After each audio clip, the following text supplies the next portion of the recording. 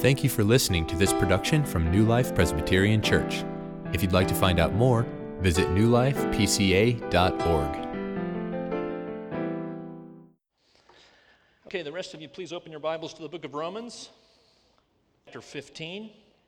As I announced last week, we do have new pew Bibles. I guess they're not technically pew Bibles since we don't sit in pews, but we do have Bibles available for you. If you're here this morning, you didn't bring a Bible, if you look at the chair in front of you, at least one of the chairs nearby, there should be a white Bible. And if that's the Bible you use, our passage is on page 553 of that Bible. I want to let you know before we get started here that we have a couple of exciting weekends coming up in September. As most of you know, we are in the search for a youth director here at New Life, and we have two candidates coming in the coming weekends. Next weekend, September 10 and 11, we have a guy named Matt Woodson who will be here with us, and then we'll take a break in the middle of September, and then the last weekend of September, 24th and 25th, Andrew Brown will be here. Some of you know Andrew, a former member of New Life. And so the schedule will be on Saturday. These men will be meeting with our search committee, and maybe some of you don't know about how the search committee was formed. The search committee consists of our two youth interns, that's Jamie Carter and Brad Huff, as well as two elders. So that would be Felix Aguilar and Brian Allred. And then we chose a wife of an elder and a wife of deacon. And so that will be Karen Bow as well as Aaron Moore. So those six people, two elders, two youth interns, and two wives of officers make up the search team. That search team will be meeting with these candidates each Saturday. And the elders and elders' wives are also going to hang out with the candidate on Saturday evening. And then on Sunday, each candidate will be here. The candidate will teach Sunday school to the junior and senior high youth. We'll have the candidate here on Sunday morning during the worship service and introduce each of these individuals to you briefly. And then after the service, we will have a pizza lunch that will give you all an opportunity to meet these guys. We'll have a little Q&A as well for them. So Sunday, September 11th and Sunday, September 25th will be the two pizza lunches. We'd really love to get an idea about how many will attend these lunches. So we have a sign-up sheet for the September 11th lunch out now at the Welcome Center. So if you can please sign up for that. If you don't sign up, it doesn't mean you can't come, but if you do plan to come, we would sure like to know about that. Pastor Brian did make an announcement about this last week and gave some detail about our current situation. If you weren't here last week, come talk to Brian or me or one of the elders, and we can give you a little more detail on where we stand with the search for our youth director. So exciting developments here, and as usual, we would ask for your continued prayers as we search for the right man to fill that job. Okay, well, we're in Romans, continuing to go through this book one passage at a time. Our passage today is Romans 15, 1 through 7. Several years ago, Mary and I were on vacation one summer, and what we like to do when we're on vacation is take a Sunday and go visit other churches in the area or in our presbytery. On this particular Sunday, we decided we would go to a church in Fishers, Crossroads, PCA, and we were getting ready to leave, and the car was in the driveway, and we were coming out into the car, and I put my Bible up on the roof of the car because I remembered that there was something in the garage that I needed to do before we left. So ran into the garage. I think I put something on a shelf or something like that, and then came back out into the car, got in, and drove down I-69 to Fishers. And when we got to Crossroads, as usual, the first thing I do is look in my back seat for my Bible to grab it to go into church. There's no Bible. And I look underneath my seat, and I ask Mary, there's no Bible. And then it occurs to me, I put it on the roof of my car, and I didn't take it off the roof of my car when I got in and drove down to Noblesville. So I'm panicked. This is a very special Bible to me. This is a Bible I'd had about 15 years at the time. It was a Bible I had pages and pages of notes. It was the Bible I took with me to seminary, and I had a real special attachment to this Bible. So I was very alarmed, very troubled. So we decided to do everything we could to find the Bible, and of course we have no idea when it might have fallen off the roof of the car. So we start driving up 69 back home. I'm driving as slowly as I can, and I'm keeping my eyes peeled on the median and the side of the road. And once we got back up to 32, which is where we got on to I-69, I thought, well, maybe that's where I kind of sped up and took a turn. Maybe it fell off there. We pulled the car over, and I got out of my car. I was walking up and down the median of I-69 looking for my Bible. Couldn't find it. So we come back home, down 32, again, driving as slowly as we can, eyes peeled, can't find it. We get home, and we decide that we'll eat lunch before we look for my Bible further. So we sit down and eat. This is the summer again, and it's kind of a drought, and there's no forecast for rain on this day, but as we're sitting down to eat, suddenly there's this downpour. And for like 10 minutes, it's just pouring rain. I'm thinking, oh, my poor Bible. It's out there on the road somewhere, getting soaked. And so I thought, well, maybe I get on my bike and go out and ride. I'll be moving a little more slowly, and it'll give me an opportunity to find the Bible. So I got on my bike, and I was riding. We live on the west side of Muncie, and got down on River Road, started going west on River Road, and got close to Colonial Crest Apartments, and then I noticed this box that was set up on the side of the road. It was a box that might have contained a microwave oven, maybe about that size. And it was propped up on the side of the road, and on top of that box was my Bible. It was like somebody had found that Bible and got that box, put it out there on the road, and set it out for me to see. And found the Bible, opened it up. It was a little bit wet, but actually not that damaged.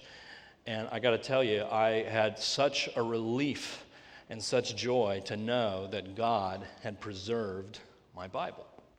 Now, I tell you that story just to kind of get you to think a little bit about what it would be like if we didn't have a Bible.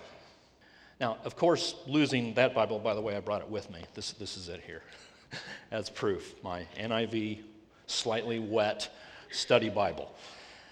But what would it be like if we didn't have a Bible? Of course, I had other Bibles at home, but just imagine what it would be like if we didn't have access to the Bible. We wouldn't have any idea about the meaning of our lives. We would have no idea about any purpose that God might have in the sufferings that we endure. We would have no knowledge of the life of Jesus Christ. We would have no knowledge of the death of Jesus Christ on the cross. We would have no knowledge of the resurrection of Jesus Christ on our behalf. We wouldn't know about any of those things. We would be living in total darkness and hopelessness if it weren't for our Bibles. But just as some kind soul preserved my Bible for me, God in His grace has preserved the Bible for all of us. By His Spirit and in His providential control, He has taken the 40 authors who have written the Bible over the course of 1,000 years and writing 66 different books, and in His providence has held that all together so that now, today, we can hear the best news that has ever been uttered, men and women, in the Scriptures. And that's what Paul is talking about here in Romans 15, 1 through 7. It's almost like Paul kind of goes off onto a little bit of a tangent here in verse 4. He just kind of jumps into this description about the Scriptures. It almost seems like a non sequitur in a sense. It just seems the Holy Spirit got a hold of him and just moved him to write about the Scriptures. And that's what this passage is about and what we're going to talk about here this morning, the enduring hope of the Bible. So please stand for the reading of God's Word, Romans 15, 1 through 7. It says, "We who are strong have an obligation to bear with the failings of the weak and not to please ourselves. Let each of us please his neighbor for his good, to build him up. For Christ did not please himself, but as it is written, the reproaches of those who reproached you fell on me.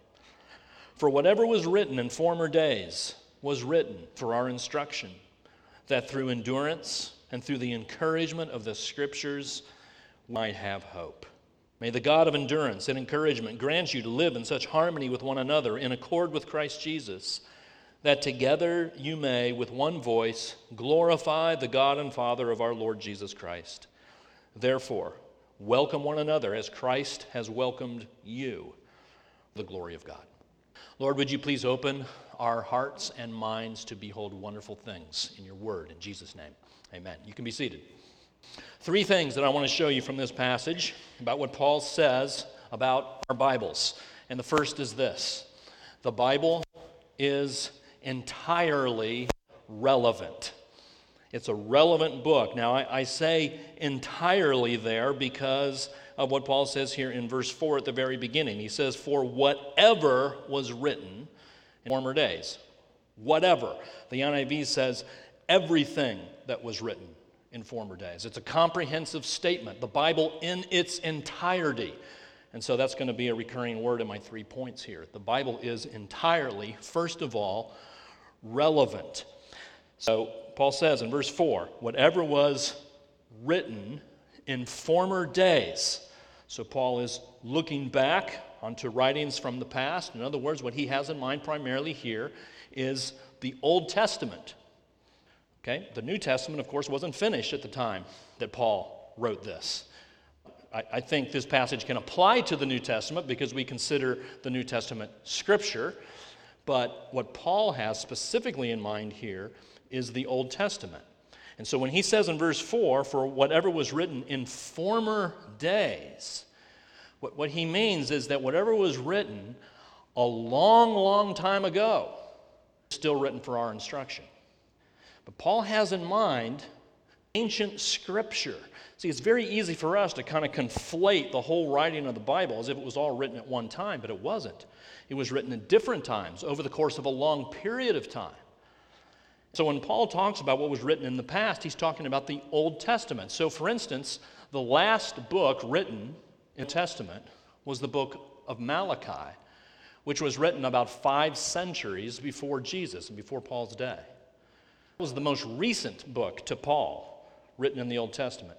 It had been written 500 years before Paul's life. If you look at the books of 1 and 2 Samuel, those books were written about 10 centuries before Paul, about 1,000 years.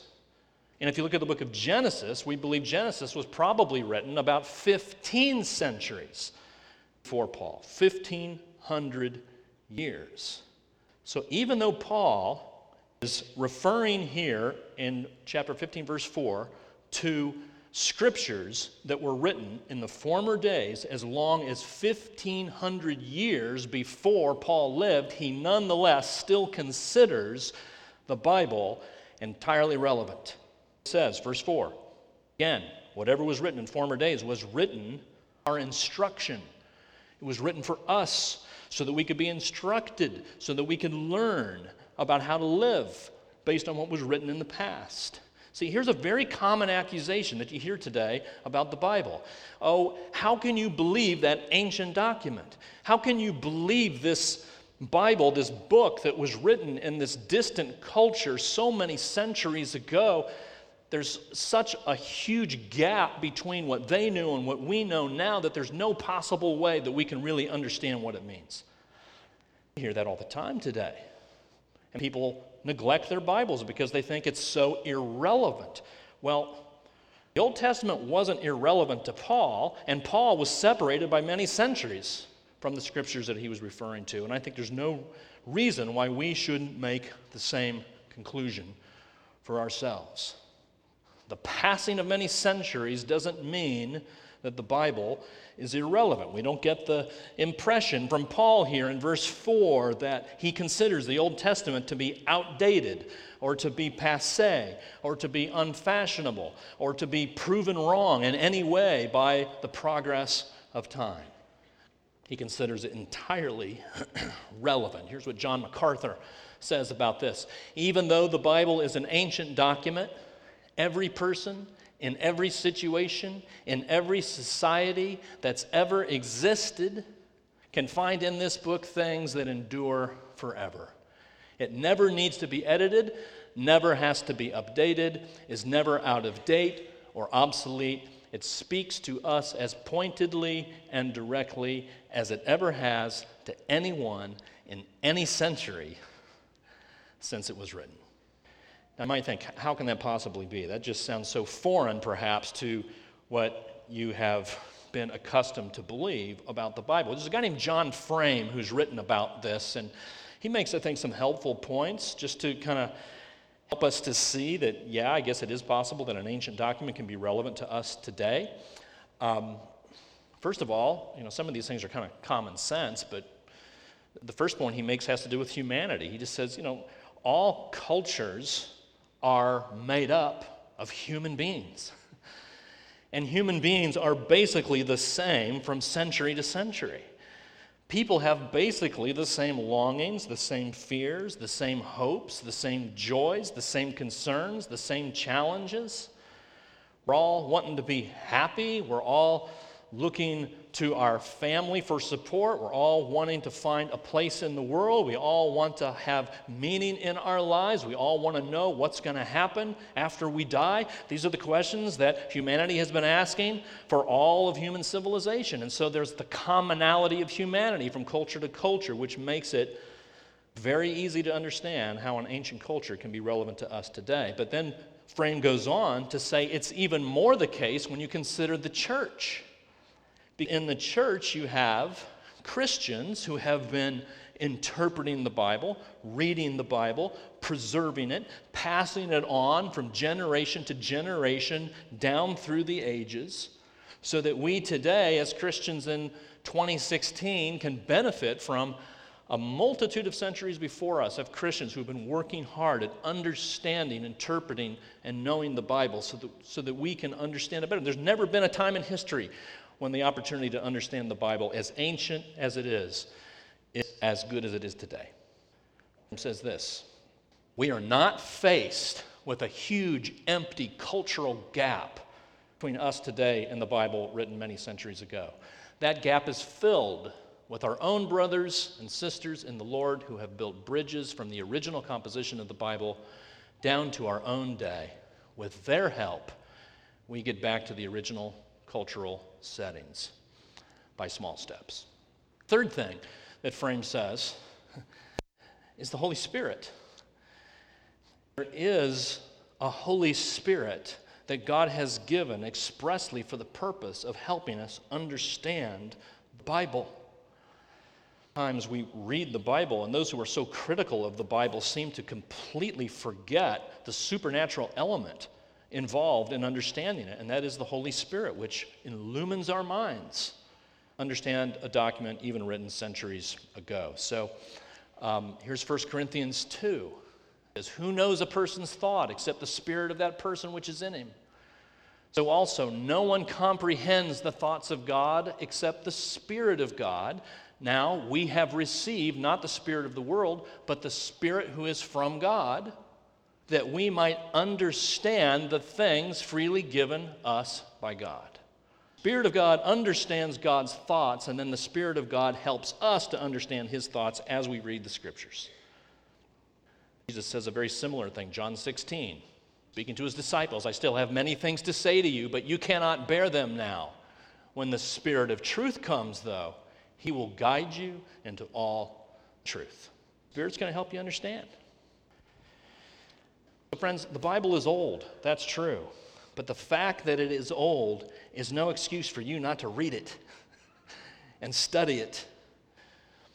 And if you are feeling hopeless today, and you're feeling discouraged today, and you're struggling with doubts today, and you're overwhelmed with uncertainty about who God is and what He's like and how you can know what is truth, I just want to tell you, friends, an unread Bible cannot give you hope.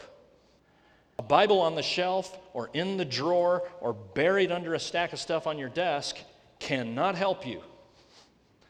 The only thing that can help you is a Bible on your lap with your eyes open, reading the words that God has put there. So the Bible is entirely relevant. Second thing, the Bible is entirely practical. The Bible is entirely practical. There's three things that we see here about what the Bible does for us, practically speaking. First of all, it gives us hope. Look at the end of verse 4. It was written in former days, was written for our instruction, that through endurance. What's endurance? Well, that's just simply when we don't give up. We keep going. We decide that we're going to keep praying for our neighbor who's unsaved. We decide we're going to keep working on this troubled marriage. We decide we're going to continue to serve in the nursery or in whatever ministry that seems to be really going nowhere. There's endurance. Well, where does that endurance come from? It comes from encouragement, it says. Promises from God, examples in the Scriptures of God's faithfulness and goodness. And that encouragement comes very clearly through the Scriptures, it says there in verse 4, the result being that we would come away with hope. If you're struggling with hope, if you don't have hope in this life, what Paul is saying here is that the source for you to find hope is the Scriptures. It's the Bible. I can't tell you how many times I talk to people who tell me that their spiritual life is all dried up and they have no excitement about their faith and they just have no passion anymore for Jesus. And so I ask them, well, how much are you in the Bible? And they say, yeah, well, I've kind of let that slide lately. Friends, it doesn't surprise me at all if you're drying up spiritually, you're not reading your Bible. I mean, you can expect it. You can expect to be hopeless and discouraged and depressed in this life if you're not reading the document that God has given us to give us hope. It's the Scriptures. Now again, Paul's talking about the Old Testament.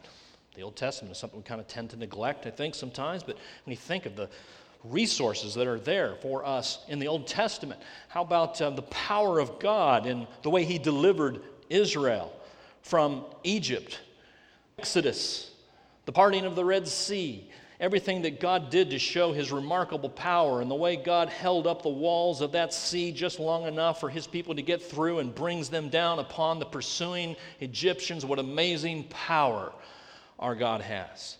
How about the sovereignty of God? When you look at the story of Joseph and his brothers, the brothers selling him into slavery, and they're separated for years, and then God in His sovereign providence brings them back together and reconciles them in His sovereign grace. How about God's presence? We read the story of Meshach, Shadrach, and Abednego. They're thrown into the fiery furnace, 3 men, but someone looks in and sees 4 men down there. Because there was God with these 3 men, giving them comfort, giving them strength to literally walk through the fire. How about the grace of God? The story we read in 2 Samuel 9, I think, of Mephibosheth, the son of Saul, an enemy of David. And yet David in his grace says, oh, who can I show mercy to? And he seeks out Mephibosheth, the one that you would expect a king to want to eliminate. But he seeks him out to give him a place at his table so that he can eat with the king. These are the kinds of stories you read over and over in the Scriptures. How can you read those stories and not have hope? J.C. Ryle said, happy is the man who possesses a Bible, but happier still is the man who reads it. Because that's where we find hope. Well, the Bible also fosters unity. It fosters unity. If we look from verse 4 into verse 5. In verse 4, Paul's talking about this endurance and this encouragement. And then in verse 5, he says, now may the God of endurance and encouragement. So there's a connection between verse 5 and verse 4. God speaks through the Scriptures, giving endurance and encouragement. In verse 5, we find the God, the author of Scripture, giving us endurance and encouragement for a particular purpose, to grant you to live in such harmony with one another. What Paul wants to see is the church unified, understanding each other, showing grace to one another. Now remember the context here. If you were here the last 2 Sundays, we looked at chapter 14 and saw that what Paul was talking about was how Christians should deal with disputable matters, right? Those matters of opinion, secondary matters where we differ, where we have different preferences, where we don't really agree with each other. They're secondary. We're not talking about central issues of the faith, but we have a lot of differences of opinion. That's all what chapter 14 is about. And that's what's informing the beginning of chapter 15. And so what Paul is saying is, what I want you to do is live in harmony even though you disagree with each other. If you look at the end of verse 7, you see Paul continues this theme. Therefore, he says, welcome one another as Christ has welcomed you, for the glory of God. Here is a test. If you want to know if you really get the gospel, if it's really taken hold in your heart, if you really understand it, then you will be gracious and welcoming and open to people you disagree with. It's a true test of whether you really get the gospel. If you're the kind of person who just can't stand to be around anybody who disagrees with you on any issue, there's some aspect of the gospel that hasn't taken hold in your heart yet. We're a congregation of people of a number of different viewpoints, and that's a healthy and good thing. But just as Christ welcomed us, when we had a lot of different viewpoints than Jesus himself, so is he calling on us to welcome one another. And the last thing that we see here as a practical benefit of the Scriptures is that it promotes worship. Verse 6. That together you may with one voice, you may is written in the plural there, but then he talks about with one voice, glorify the God and Father of our Lord Jesus Christ. In what context do you find plurality of people coming together with one voice? What we're doing right now. What we've been doing since 10:30 a.m. in this place.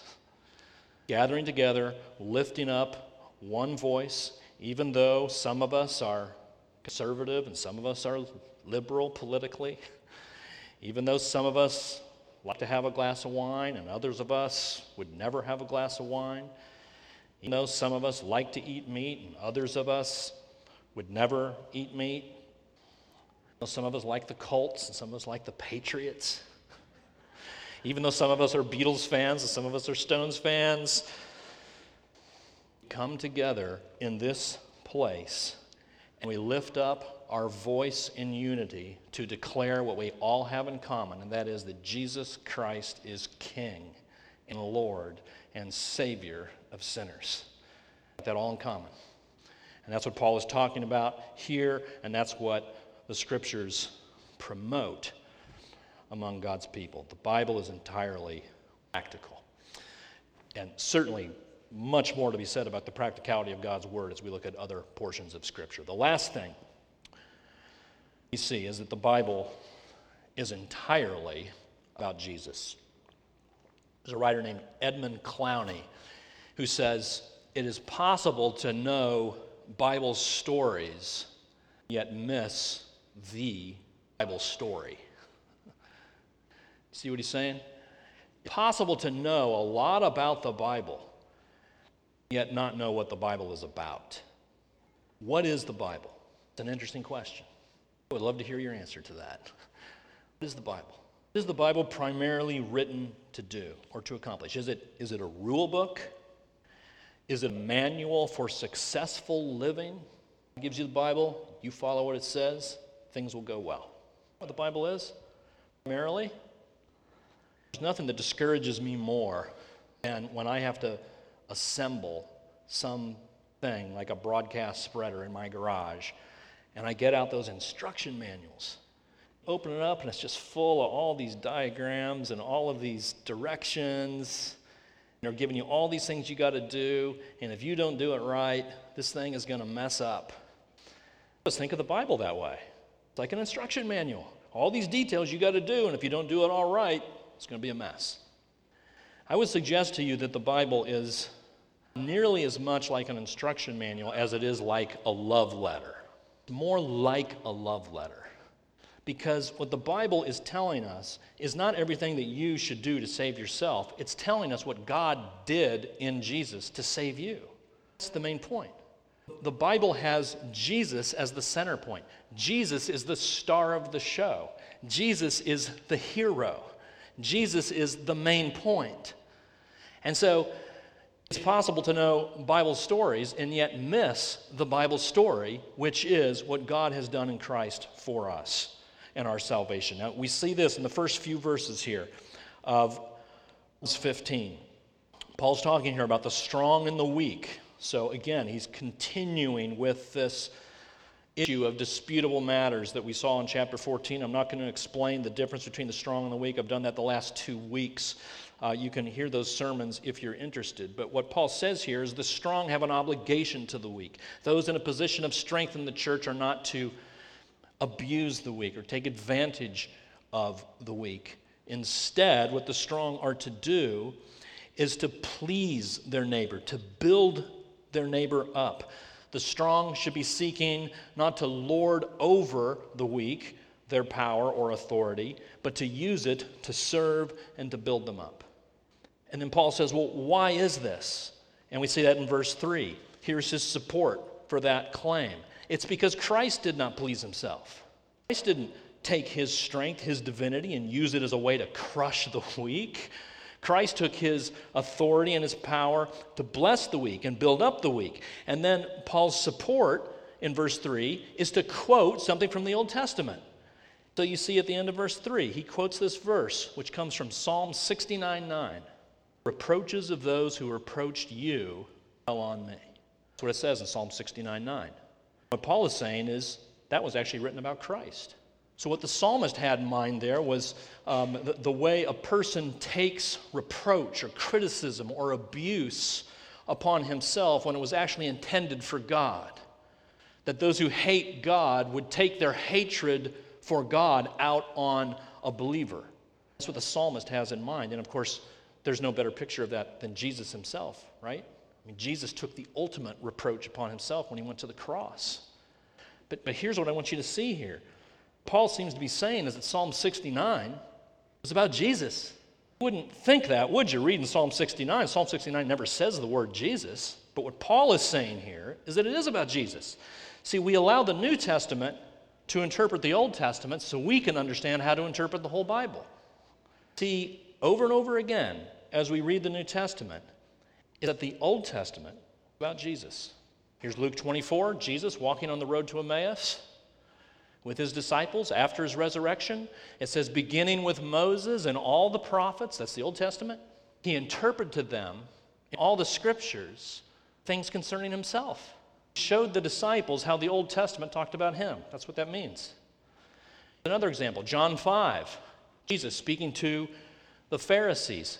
You search the scriptures because you think that in them you have eternal life. But it's the scriptures, the Old Testament. New Testament wasn't written at this time. The Old Testament, that bear witness about me. The Old Testament's about Jesus.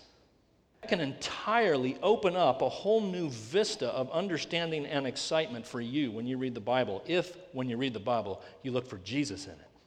How do we do that? Well, I mean, that's a lifelong task right there. But here's some examples. You read the story of Adam and Eve in the garden. You read about Adam being tempted by the devil. Adam being told to obey God. What does Adam do? He fails. What do we see about Jesus? The second Adam, also tempted by the devil. He succeeds. Adam fails the test. Jesus passes the test. Adam should make you think of Jesus.